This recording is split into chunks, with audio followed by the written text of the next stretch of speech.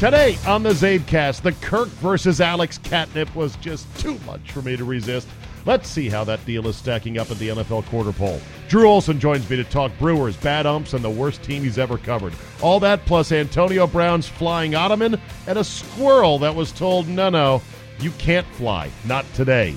Your essential sports talk day starter is locked and loaded, so buckle up and let's go! Here we go!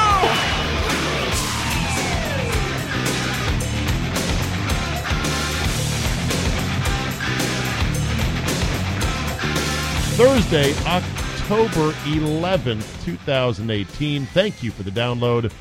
I appreciate it. A lot of baseball today, and I am excited. So if you are not excited, just hit the delete button and join me tomorrow on Football 5 Ways Friday.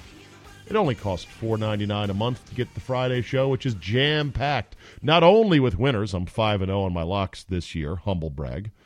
And Mr. X comes by with his gambling advice, and he makes picks on the podcast on Friday. And we cover it from every angle. You are looking live. Mr. X charged college football and a fifth interview that is of somebody in the world of football. So join me on Fridays, $4.99 a month. Helps keep the lights on around here. I do appreciate it. And if it's not in your digital budget, no worries. Carry on. Keep listening Monday through Thursday. All right. I've been told that the app for the Zabecast, which you should download if you don't have it already. It is free. It is clean. It is elegant. It works really well. And it keeps all of my content nicely, pigeonholed in one little square on your phone. I've been told, because I talked yesterday about how I was getting complaints, the college football intro for Football 5 Ways is too long. TLDR. I get it. 90 seconds too long. I said I'll cut it down. Somebody said, hey, does that listener who complained about hitting the 5-second fast forward know that if you go into the Zabecast app, you go to the hamburger menu in the upper left-hand corner. That would be the stack menu that looks like sort of a hamburger. That's what they call it in the digital world. Go to the hamburger menu. It'll open up episodes, share, contact, alarm, settings. Hit settings, and then just look down, and it says skip back time increment, 5, 10, 30 seconds. Skip ahead time increment, 5, 10, 30 seconds. Well, there you go. How about that? You can actually skip ahead. Now, that doesn't mean that I shouldn't shorten up the intro. I should. 90 seconds is too long, and I promise to do just that. All right, let's start with this today. I know you people are going to groan about it, but I found it a little bit irresistible to not at least look at the Kirk Cousins versus Alex Smith comparisons after a quarter of the season. I know Kirk has played 5 games, so that's a little bit more than a quarter. My math is really on today, isn't it? And then, of course, Alex Smith, after Monday night's game in New Orleans, which he was terrible, he has now played 4. I saw a headline from thebiglead.com, and I understand what the Big Lead does. They have to get big, splashy headlines to get you click, click, click, click, click, click, click. Henry McKenna is the author. He writes a good piece on this. I give him credit. But the headline was like, the Redskins are really missing Kirk Cousins right now. Maybe. You know the administration for the Redskins, they're not missing him. They'll never miss him. They'll never claim to miss him. I don't miss him, and I'm even a Kirk jerk. I've moved on. I really have. I wish Kirk well. I'm happy that he is doing well individually for the Vikings. The Vikings as a team have severe problems on defense and the running game and the O-line, but I'm happy for Kirk. Here's what Henry McKenna writes in thebiglead.com. Under the headline, the Redskins missing Kirk Cousins. I pick it up, third graph in, and it's not just in one game. On the season, Cousins has completed 71.2% of his passes for 1,688 yards, 11 touchdowns, and just 2 interceptions, with a 105.1 quarterback rating. Let me stop right there. That's pretty good. 71.2, 105 rating. There's a bunch of fumbles that occurred in the Buffalo game, of which he probably should have been more pocket aware, but whatever. In a lot of seasons, 105.1 as a rating would be off the charts. It'd be fantastic. It'd be like you tell it to all your friends, neighbors, put it in your Christmas card. In this year's NFL, where quarterback ratings or passer ratings are off the charts, it actually has room for improvement still. By comparison, Alex Smith has just 65.9% completion rate, 1,000 yards, which is, of course, lightened by the fact that he only played 4 games, not 5. But let's give him 300 yards. He's still a full 300 yards behind Kirk in that regard, if you gave him a 300-yard game. 2 interceptions and a 92.9 passer rating. While it's fair to point out that Cousins' stats are inflated with that extra game, it's also fair to say that Smith wouldn't close that statistical divide in one game. Not even close, writes McKenna. Cousins is on a significantly better team with better pass catchers. He's on a team that has better pass catchers, yes. Is it a better O-line in Minnesota? No. And that's even with the Redskins line underachieving. The pass catchers complement the quarterback's skill set. Naturally, Cousins is playing better than he's ever played because he's throwing to Stephon Diggs, Adam Thielen, and Kyle Rudolph, among others. Well, that's what a lot of us said here in Washington. When people were running down Kirk Cousins, we said, look at the receivers. They're garbage, relatively speaking. I mean, Josh Doxson, last year was his best year. Oh, this just in on Josh Doxson. His heel issue that cost him to miss the game because he got stepped on in practice during a bye week. Apparently it's going to linger all year, so says head coach Jay Gruden. He said he's got to go find another shoe, a new shoe that feels better. It's unbelievable.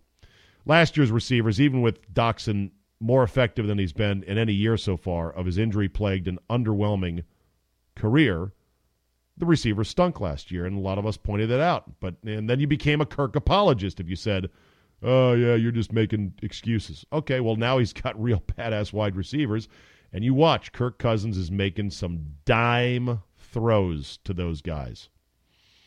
Meanwhile, Smith, on the other hand, writes, McKenna has not looked anywhere near the thrower he was in Kansas City, where he enjoyed the best season of his career in 2017. With Patrick Mahomes taking over that offense and looking even more competent than Smith, Alex Smith now seems like he was an impediment to the Chiefs' offense rather than a facilitator. Wow. Smith is usually death for wide receiver production, as Paul Richardson, the leading receiver among the wideouts of the team, and is 62nd among all wide receivers in yards this year, can attest.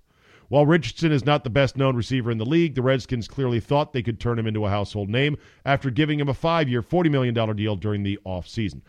I don't think we thought we'd make him a household name. I just thought we had money that had to be spent somewhere, and they thought he was a decent sort of Deshaun Jackson light type of player. And he may be good this year. The problems begin and start with Alex Smith, who is not a downfield thrower. The lack of wideout production. Let's not forget, Smith presided over that unbelievable drought of 18 consecutive games without a wide receiver touchdown pass in Kansas City. That's a record I don't think is ever going to be broken now. A inglorious, ignominious record at that.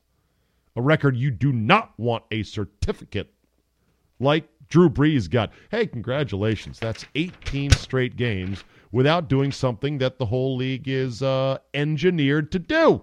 Throw touchdowns to wide receivers who cannot be touched. You cannot bump them. You cannot look at them. Stay away from them. That was a bad stretch for Alex Smith in Kansas City.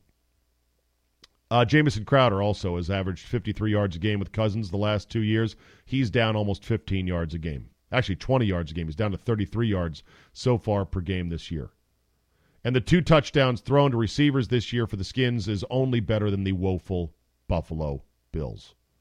On his career, Smith has thrown less than half of his career touchdowns. That'd be 75 out of 187. How's my math doing? 75 to 150. Less than half of his touchdowns have come to wide receivers, earning his reputation, writes McKenna, as someone generally hesitant to push it downfield and outside the numbers to receivers. 2007, last year, being a notable exception. Yes, personnel in KC better than personnel here.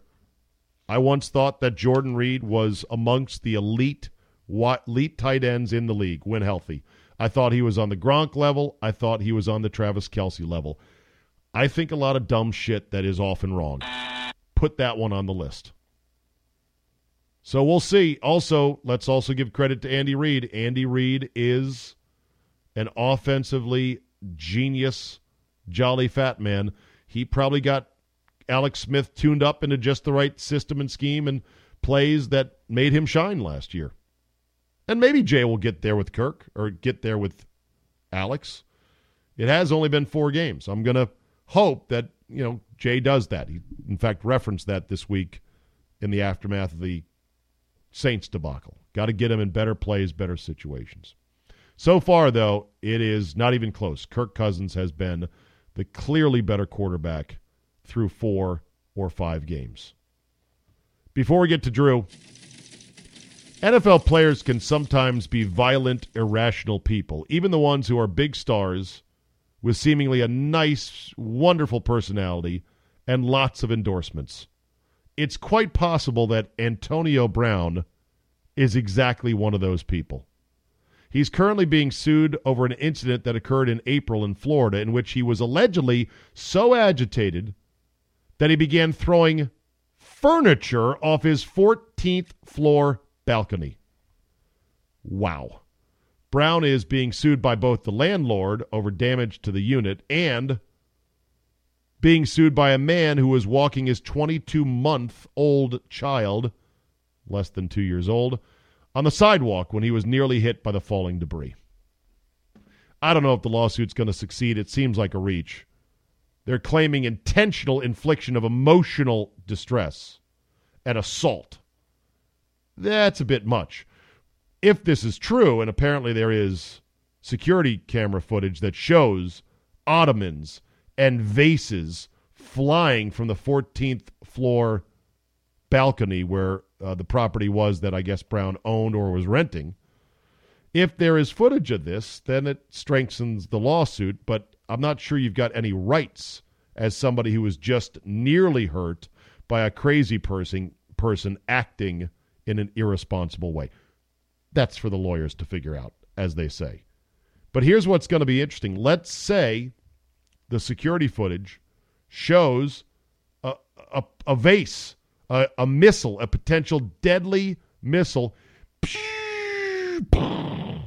flying down and nearly hitting a pedestrian and a nearly 2-year-old child.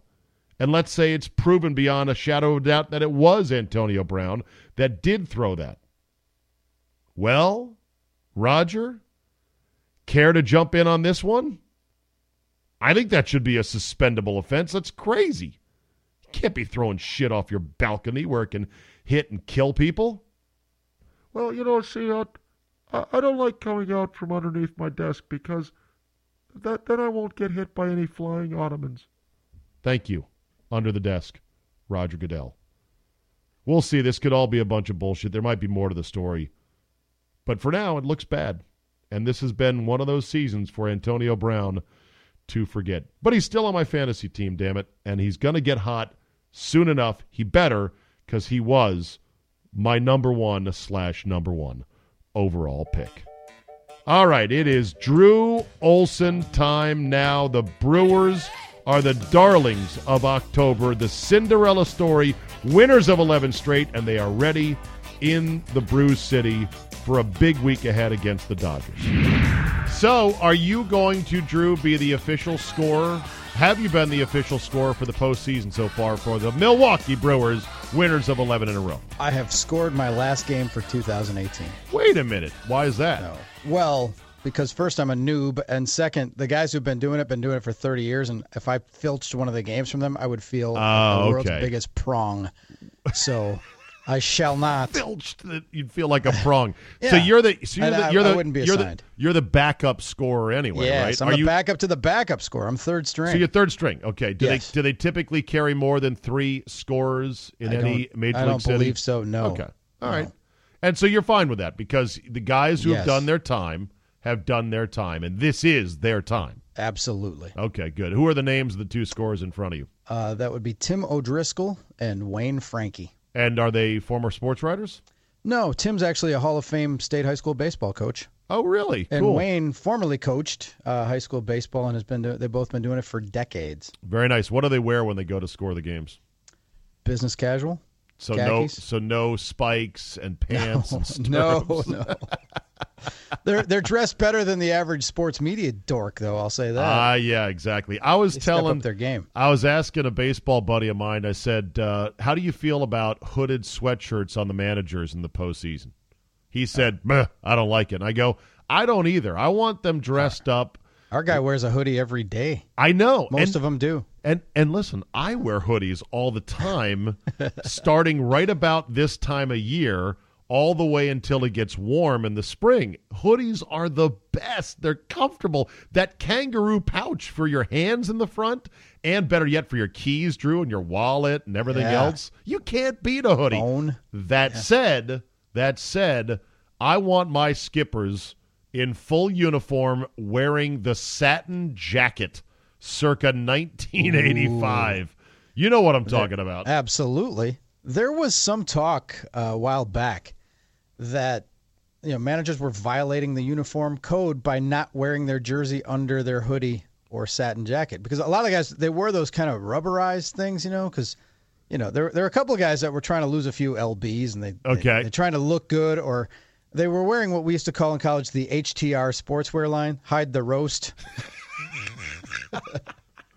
HTR sportswear. Hide the roast sportswear. Hide the roast. Yeah, the roast being your big belly. Your big boiler. Yeah, the belly. The Milwaukee tumor, if you will. Oh, Jesus. Yes, if people, the guys, they would wear those to kind of, make themselves look better, but then it became like none of them were wearing the jerseys ever, and it became a thing for a while at Major League Baseball. You got to wear that, and it's part of the uniform code. But now no one cares. What year was that? Basically, this was probably 10 years ago. Okay, so when the hoodies first started coming around. Yeah. How do you feel about postseason slogans?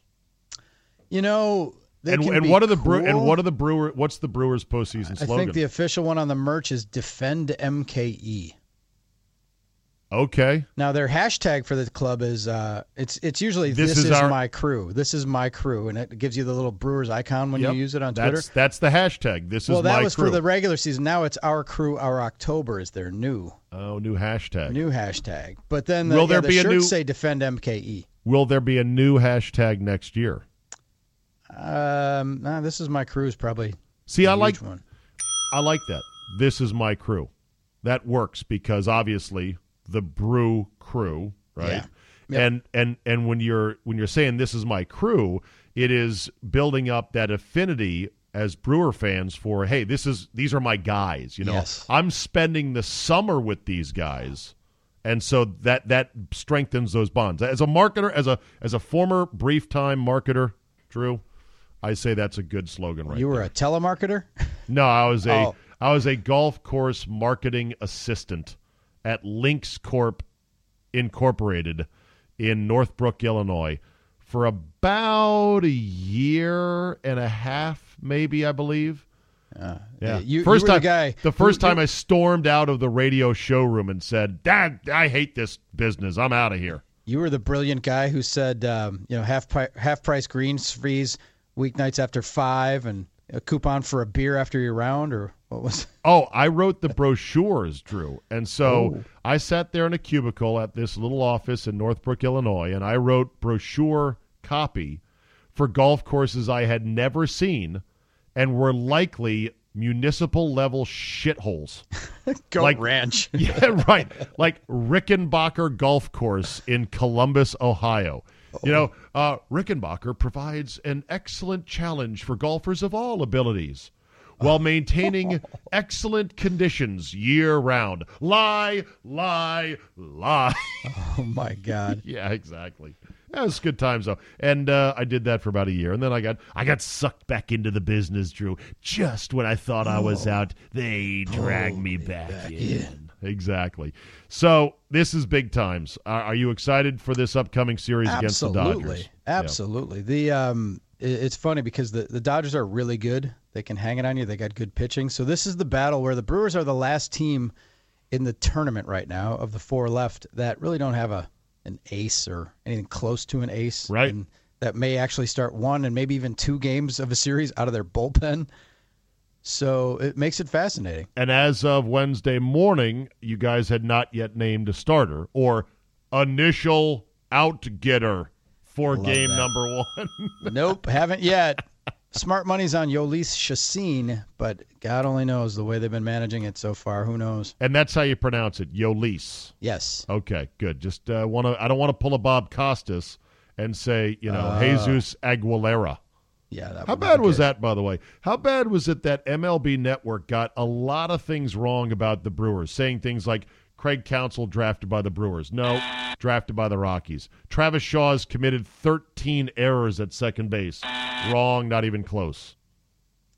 Yeah, they there were a lot of inaccuracies. How do you feel about that? I mean, this is Major League Baseball Network. Well, I used to get that because when I was covering the team, there were a couple. They weren't very good for most of my tenure as the Brewers beat guy, and then once in a while they'd have a hot start or they'd be playing at the break, and somebody would write a national story and it would have 3 or 4 mistakes in it, and the guys would come to me and they go, "Hey, maybe you're not as horseshit as we thought."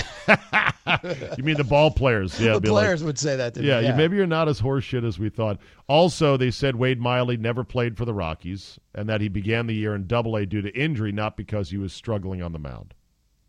Yeah, that was a mistake. He was on the DL. In fact, that was one of the things where they were straight up with him and they said, "Hey, if you want to leave and go pursue other opportunities, go ahead. But if you want to stay here, we want you." And that was like a crossroads moment. He said, "I'm staying with you guys." Yeah. So, do you like your chances against the Dodgers? I would say I feel like the Dodgers would be a slight favorite, although it's offset somewhat by the Brewers having home field. Okay. Because you get the 4 games at home if it goes that deep. But the Dodgers are really good. These teams played 7 times during the regular season. And the Dodgers won the season series 4-3. But 2 of the Dodgers' victories ended up with Eric Kratz and Hernan Perez pitching. So they each pitched twice against the Dodgers. One of them was a 21-5 game. Kratz pitched? Twice. Jesus. How was he? Actually pretty good.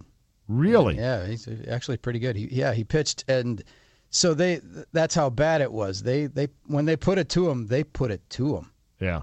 For those that don't know, Eric Kratz, the 38-year-old backup catcher who has been enjoying this Cinderella run in the postseason, and he pitched what, 1 inning? Twice. 1 inning twice. Yeah. We're seeing more and more of that, by the way, now. Oh, I told you this. I said on this pod. Getting an inning or 2. Craig Counsell told me that the numbers guys tell them they should be eating up like 35, 40 innings a year with position guys. Really? Rather than using your good relievers and burning that asset. Yeah. Just you could have guys throwing underhand and saying, sure, that there might be an easy home run, but chances are he's going to hit a sharp ground ball maybe, and we're going to get out of the inning.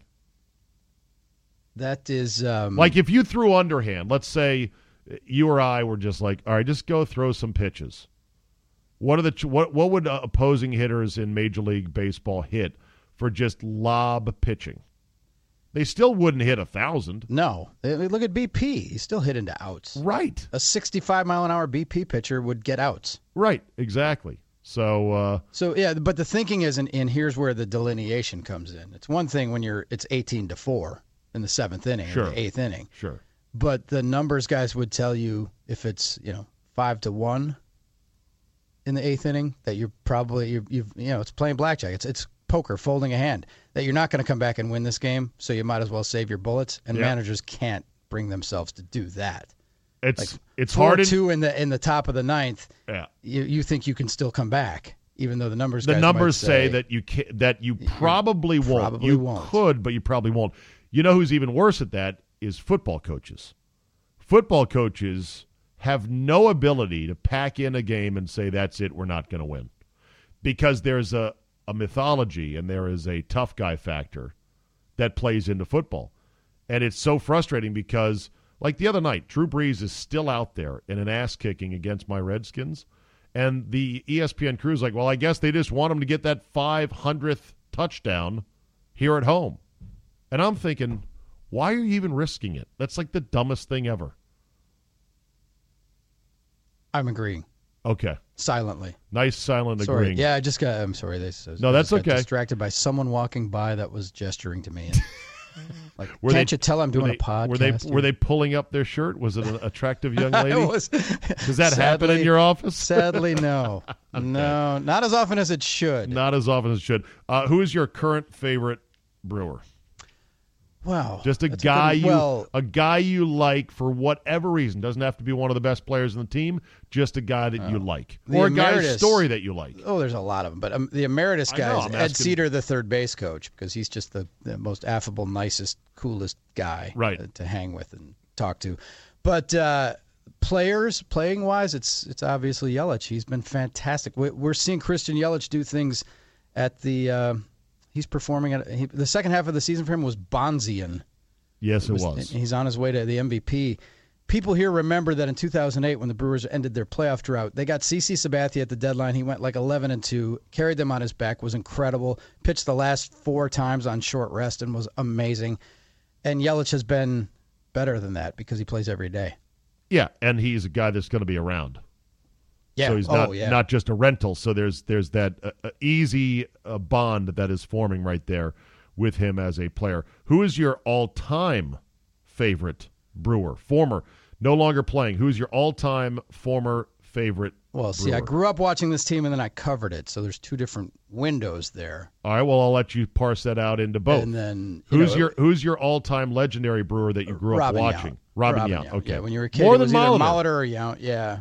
And what was the difference as a fan between being a Molitor fan or a Yount fan? Well, Yount was he came first, and he debuted and played as an 18-year-old. Okay. And so if you were in your teens or pre-teens, I guess I was, but you just kind of bonded with him because it was cool that somebody that, it was so relatable. Like he's the age of your brother or your neighbor. And you could oh my God, this guy can play the major league. It was just there was something about that. And better mustache. Yeah, that's true. And then when Molitor, who actually did not have a along, mustache, Molitor was terrific and he was exciting and everything. But if you were already latched on to Yount at the time, he was like number 1A or number 2 for me anyway. All right, so just give me a prediction on the series. Well, the hashtag around here for the Bucks is Bucks in 6 because that was a Brandon Jennings prediction going into the playoffs. Okay. I think it was against the Heat. So you're going to go hashtag Brewers in 6. No, I'm actually going to say Dodgers in 6. Boo! I agree. Boo me. Boo. You better not have that weak ass take on your show today. Why not? Or is it too late? I don't sanitize. No, I haven't made any predictions yet. Okay. But I'm not going to sanitize anything. It's good for business. In fact, I was told the other day what's good for business? Going against the Brewers on your show? No, it's good for business. The Brewers keep winning and give us more to talk about to avoid the shitty Packers. By the way, I heard from someone that tickets for Monday night's game against the Niners were going at below face value. Plummeting. No Jimmy Garoppolo Monday night. Head up against the Brewers and the Dodgers. Oof. Oh, yeah, that's something right there. So I think you should probably have a midnight conversion before Friday's game 1, and you should come out and say, I've figured out how the Brewers are going to win this thing, and then do a quick reveal, do a flipperino on your show, because I think, Drew, it doesn't pay to be right, and you may be right. The Dodgers are going to win this one in 6. Yeah. I think you should go full homer. Okay. I can full do that. Homer. Sincerity? I can fake that. Sincerity. I can fake that. Other baseball news. This podcast is going to be like Baseball 5-Way Thursday. Oh, then you're going to get a lot of complaints from people who don't like, they're not going to pay for the football podcast because you didn't talk too much baseball. Today. Yeah, exactly. But they can go fuck themselves because it's baseball season, and I love baseball in October. And there's so much good stuff to talk about. The Yankees are now out. Boston beat them down as I think we all expected they would. They were clearly the better team. They are an insanely loaded team. Yeah. And I'm watching last night Craig Kimbrell work, and I'm thinking to myself, that pose he strikes, hanging his arm like some kind of weird animal right before he goes into his delivery, Drew, that is one of the most badass things I've ever seen in baseball. It's so fucking intimidating. Where did that come from with Craig Kimbrell? I haven't the foggiest. I've met Craig Kimbrell a couple of times. Never had occasion to ask him where that funk came from. And obviously the beard and the fact that his stuff is filthy, that he's got a 98-mile-an-hour fastball and a slider that is pretty much a wipeout slider. Don't they call it a wipeout? He had trouble with it Last night he had some trouble. He did. He was grinding away, but he got it done. Yeah. He used to keep his arm behind his back, but that was too painful. Really? How is it better that he hangs his arm as if it were on a clothesline right before he pitches? Yeah. Well, I mean, here's what he said. I just Googled this. Yeah. Kimbrel, this is when he was with the Braves, by the way. I've always bent over to take the sign. I've always had my arm behind my back. But then it was 2010. It got to where it was a little uncomfortable to put my arm behind my back. What has he got? Ball player stiffness going on? But I still wanted to lean over to take my sign, so I started letting it dangle. I guess it kind of made its way up, and now I kind of look like I'm bear hugging something now. It's not something I thought I'm going to do this every pitch, but it's something that's been working, so I don't plan on changing it anytime soon. Well, that's a ball player for you, Drew. Well, superstitious. Yeah, and they all are. And some guys accuse him of, like, flexing. Really? And other guys say, like, how many shitty relievers do you see with an approach like that? That the better you pitch and the better your results, the more pronounced it became. The more flamboyant you're allowed to be. Yeah. The more charismatic. It's success leads to cockiness, perhaps. I guess so. Of course, this picture I'm looking of Kimbrel with the Braves, he's clean shaven, and he doesn't look nearly as badass. That big orange beard of his is badass. One thing I did hear about Kimbrel, though, was that he didn't realize. He says he didn't realize it, and then someone showed him a picture of what he looked like. He's like, oh, and he's Jesus. like, oh, I guess I'll do. I guess I'll make that my thing. He didn't realize he was doing it. It was just his way of getting ready to take the sign and get ready to throw. But he said, "Oh man." You know what it looks like? It looks like an animal that puffs out its feathers or puffs out its gills, like an animal that will make itself look larger right before striking. That's what it looks like to me. Pufferfish or something like that. Yeah. So who do you like in the Astros-Red Sox series? That should be a absolute brawl. Knockdown, drag out. I probably like the Astros, but that has the makings of a 7-gamer. Yeah.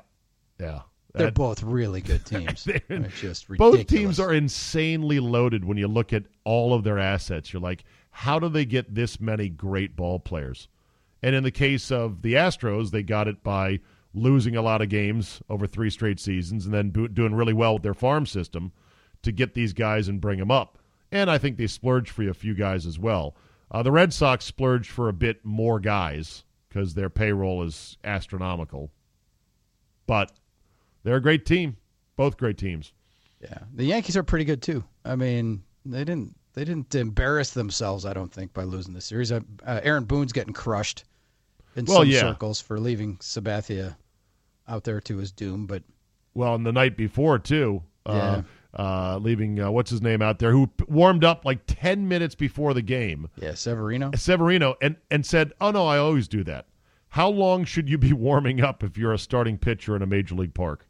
I mean, you usually see them walk out there 45 minutes or an hour before the game. Yeah, more than 10 minutes would more than 10 minutes generally would be the answer on that.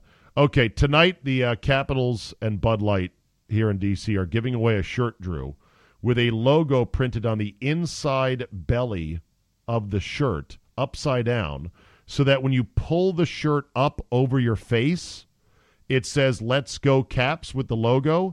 This is for one reason and one reason only, because at the championship parade, TJ Oshie poured a beer through his T-shirt. In essence, he waterboarded himself with a beer, and it became a thing here in D.C., and now Bud Light is giving out special shirts that have a logo inside on the belly portion of the shirt upside down. Your thoughts. As a beer drinker, your thoughts. Brilliant cash in. Brilliant. Brilliant. Genius. Brilliant way to cash in and be aware. That's fantastic. Way to connect. I have not tried this. Brilliant. I have not tried this myself. I don't see how it could be enjoyable to essentially waterboard your own self with a beer. But he did it, proving that it's an ingenious way to drink a beer. Of all the stunt ways to drink a beer, what are some of the least enjoyable, like keg stands, through the nose, beer bongs, through the nose, shotgunning, shoe gunning, How about beer helmets with straws? You ever see those? Yeah, absolutely. Awful, right? I've never tried one. I don't think I want to. A, I don't want my beer coming through a straw.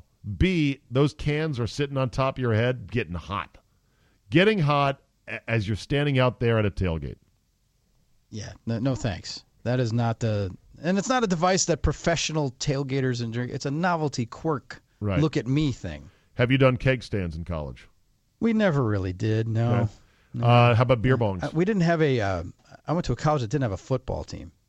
So therefore, what college you go to? Stuff. University of Wisconsin-Milwaukee. Oh, that's right. Urban University right here in Milwaukee.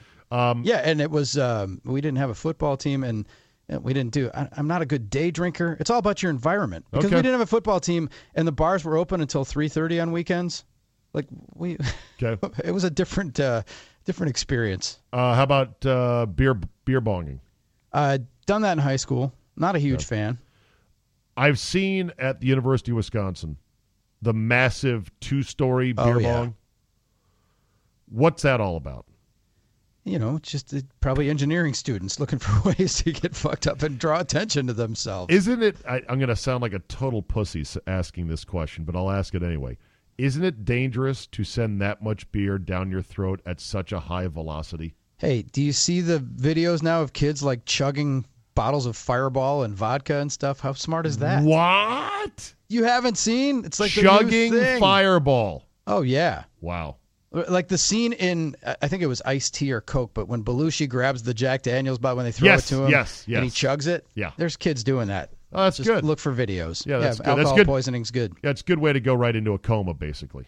Pretty much, yeah. Yeah. One more before we get to fuck that guy. The Athletic is running a series, Drew, asking some of their writers to write about the worst team they have ever covered on the beat. If you were to write about the worst team you ever covered on the beat, who would that team be? What year? Early on, maybe even late 80s, I covered the Milwaukee Admirals, the AAA team of the Nashville Predators now. And? Back then.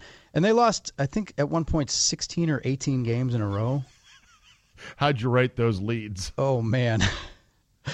I just remember when they finally won, the lead was, it's over. It's over. It's over. Thank God it's now over. Covered the Brewers' 106-loss team, the worst team in franchise history, so that would have to be it. Wow. 106 losses.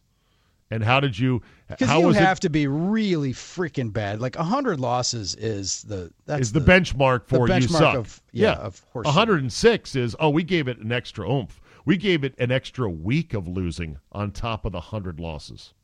Yeah. Who did you draft out of that the following year off your 100 losses? Because that's the new model for getting good in baseball is to lose 100 a couple years in a row and then get the top pick. Yeah. And then try. Yeah. It's funny too because as they were breaking camp that year, it was 2002. I think. No, I take that back. Yeah, 2002.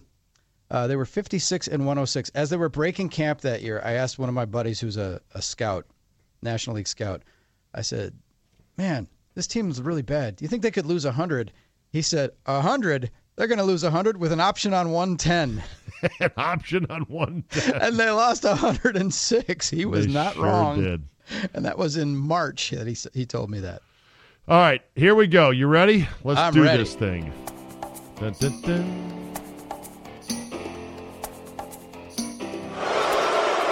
I'm not a good guy. I'm the guy. Fuck that guy. Fuck that guy. All right, here we go. Who deserves your fuck that guy for the week, Drew? Sometimes I struggle to come up with a fuck that guy because I'm in a good mood and not many people have pissed me off. This week, the cup runneth over, Zabe. All right. I was going to tee up Josh Norman and Michael Thomas. All right. Fuck both of those guys. Couldn't. They're not worth it, though. I was going to tee up Bob Costas, who's one of my heroes. He screwed up everything in the Sunday game with Jim Cott. But I was going to tee up the executives who foisted them on the public. All right. They've lost their fastball. All right, so these are all guys that actually didn't make the cut. Preliminaries. It was such a robust week. Yes. Drew is saying, nope, didn't make the cut. These cut. are the also receiving votes category. Exactly. Also receiving votes. My fuck that guy this week, and he could be on the fuck that guy Mount Rushmore. Major League Baseball umpire Angel Hernandez.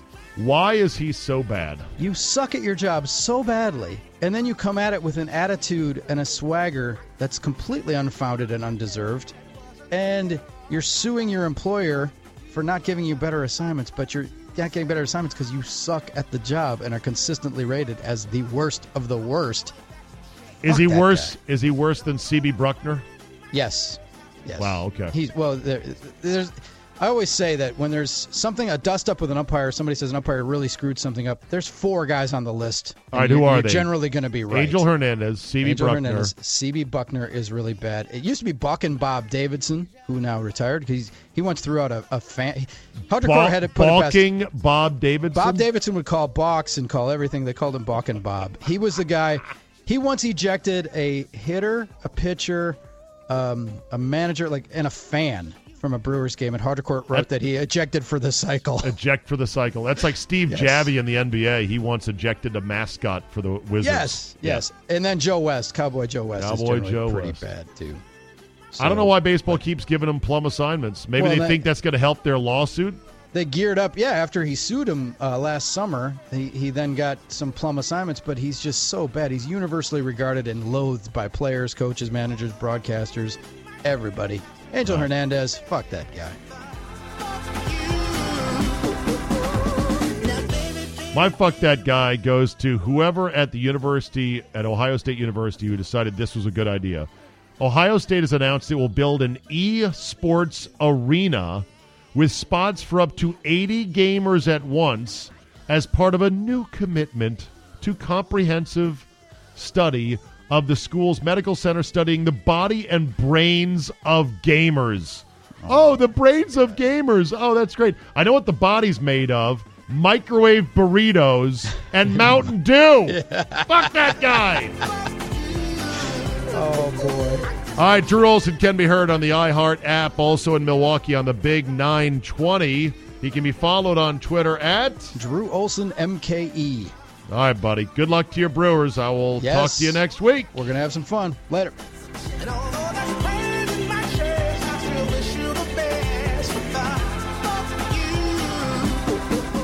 We'll close on this one today. We have had a lot of stories and a lot of incidents recently talking about emotional support pets flying on airplanes. Well, this story takes it to a whole nother level. Apparently, a woman flying on Frontier Airlines from Orlando to Cleveland had to be forcibly deplaned because the crack staff at Frontier did not know that she had a emotional support squirrel on her person when she boarded the plane. Wow. They had to deplane every passenger on board, get the police to come, get the woman to sit in a wheelchair to wheel her fat, old, crazy ass out of the airplane, and it delayed the flight almost 2 hours. Now, this is punishment on many levels if you were a passenger on this flight. Punishment number 1 is you're flying Frontier Airlines. Good luck to you, sir or ma'am. It's about as bad of an experience as you can get in the air. Number 2, you're going to Cleveland, where the weather is starting to turn, and the Indians have just been eliminated. Yes, you got Baker Mayfield and the Browns kind of getting the city excited, but you're going to Cleveland, so that's number 2. And number 3 is you're delayed as some crazy-ass woman in her squirrel has to be deplaned. I just want to know, we all go through airport security, and they make us take off our shoes, and they make me take off my ball cap, and they make me take off a light windbreaker going through security. And I'm like, why am I going through a metal detector? Why am I standing here with my hands above my head for a proton particle scan, a machine that probably cost $150,000, and you're saying my lightweight Cutterbuck pullover is going to foil me having a bazooka underneath? Okay, great. Thanks. Appreciate that. And then, you may still trigger something, and they've got to pull you aside. And then they give you the pat down, or God forbid they give you the chemical swab. Let me swab your hands here. What's going on? They couldn't find a fucking squirrel on this crazy woman when she went through security. Or worse yet, they found the squirrel and they let the squirrel go through, thinking, well, you know what? There might be an airline that allows pet squirrels on board. And of course, the woman, after inconveniencing an entire plane load of people, was so classy after being wheeled out in her wheelchair, saying to one woman, shut up, bitch, and then launching the one-finger salute. Caught on video, vertical video, of course.